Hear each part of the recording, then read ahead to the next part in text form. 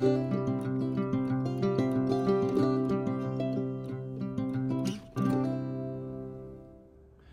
folks, I'm Pastor Eric Tritton from Gloria Dei Lutheran Church in Hudson, Ohio, and this is a weekly word, and I'm in kind of a different part of the church today.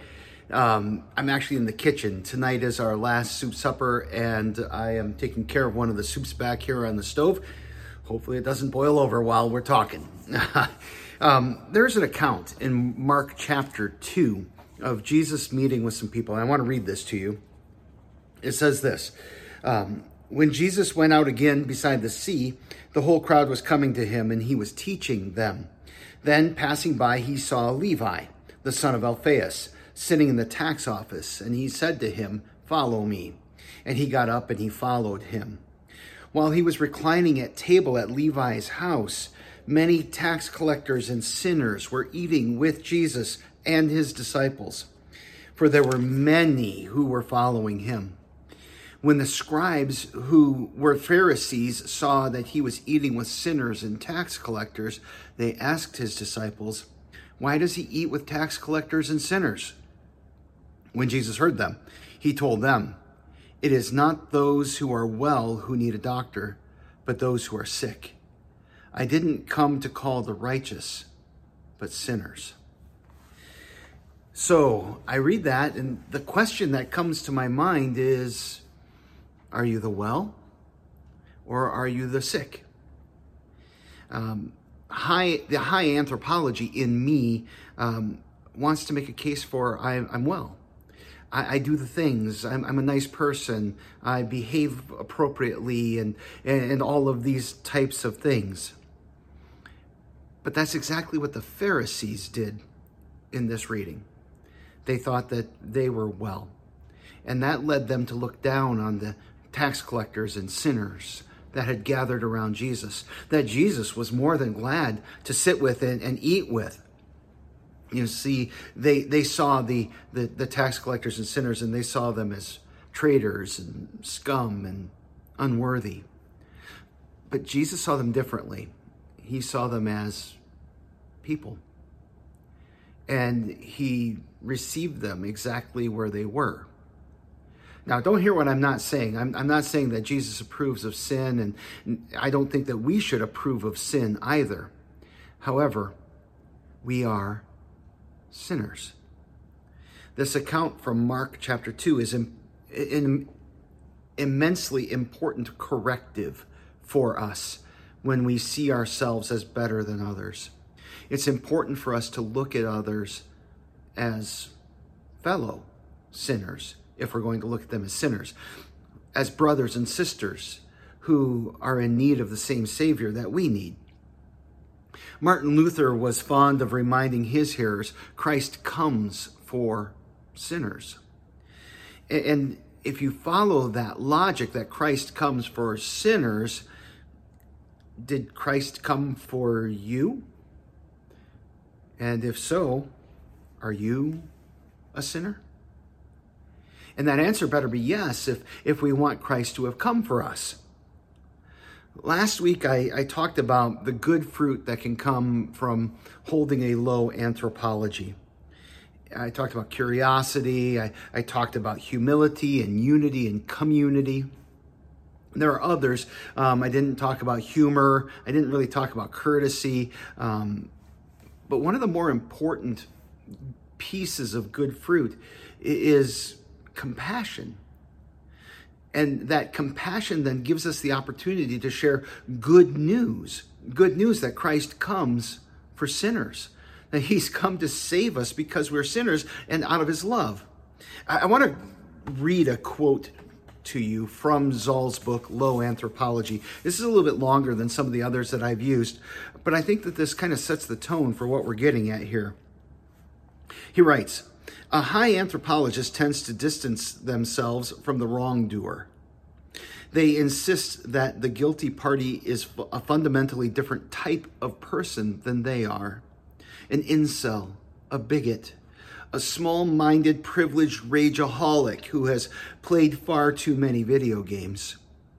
In this way, a high anthropology sorts people into categories: the sick versus the healthy, the sane versus the crazed, the caring versus the callous, the privileged versus the oppressed, the good versus the bad.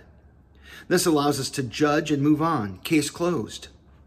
A low anthropologist, however, begins from the uncomfortable position of potential solidarity with the wrongdoer. There's no greater role model here than Jesus himself. Jesus ate with tax collectors and sinners.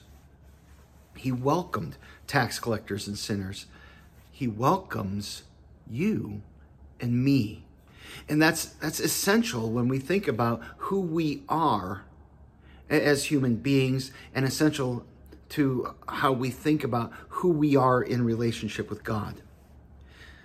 So I see two mistakes that the church has made over the years regarding how to view others who have sins that we find scandalous or are different than our own. And frankly, to be completely a low anthropologist here, these are mistakes that I have made myself. The first is that we perceive some sins as worse or more scandalous than others. In this world, as we're dealing with people and laws, there are some sins that are worse than others, and that's true. There are sins that have deeper and greater impact on people. But in God's economy, all sin is rebellion, and all sin is evil, and all sin kills and damns. So sin is a big deal, from the smallest lie to the murder. And so we need to remember when we're dealing with sin, and we're dealing with these things that we see as worse than others, and trying to judge where people are at. Christ came for sinners. And so in one sense, that means that you should be one if you want Christ to have come for you. I'm not saying go out and do some kind of sin. What I'm saying is own who you are and recognize who you are in relationship to others. Because if you are a sinner, then you are a beggar who has received God's goodness and kindness. And you know how to point others to that very thing that they need. So when we see sins as greater or less, they all need to come together as something that is forgiven in Christ, as something that those people as someone who need Jesus for their forgiveness in life the same way that you do. The second mistake that I've seen the church make over the years is that they kind of just treat sin as though it doesn't matter.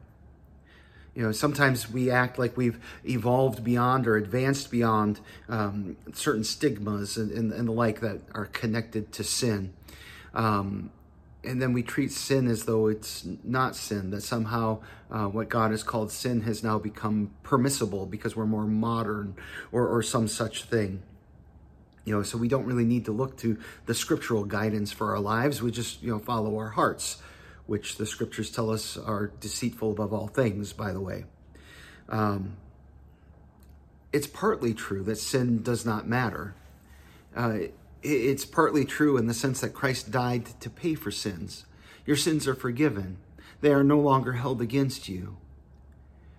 But that doesn't mean that we should live in them.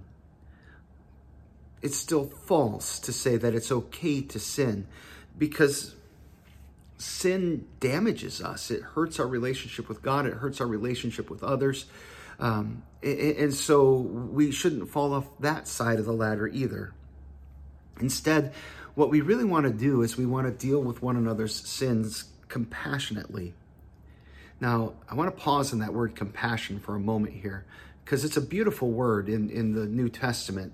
The word that's used there, it literally means that a person's guts get twisted. When Jesus has compassion, it says that his guts or his bowels were twisted, which is just a gloriously gross picture of what happens to us internally when we come into a position where we see somebody who's hurting. Because on the one hand, when we have compassion on somebody because of our sin, because of their sin, there is a sense of disgust at sin, and I think that there should be. That makes sense.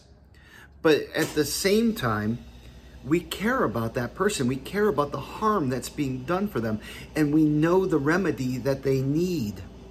We know that sin kills. We have a word that gives eternal life.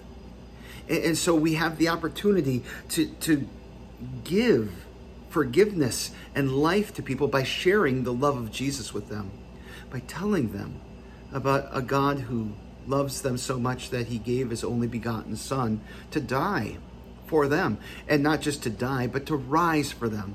A God who comes in a way that he welcomes sinners and even tax collectors. So ultimately, low anthropology, when I think about it, it encourages us to have faith.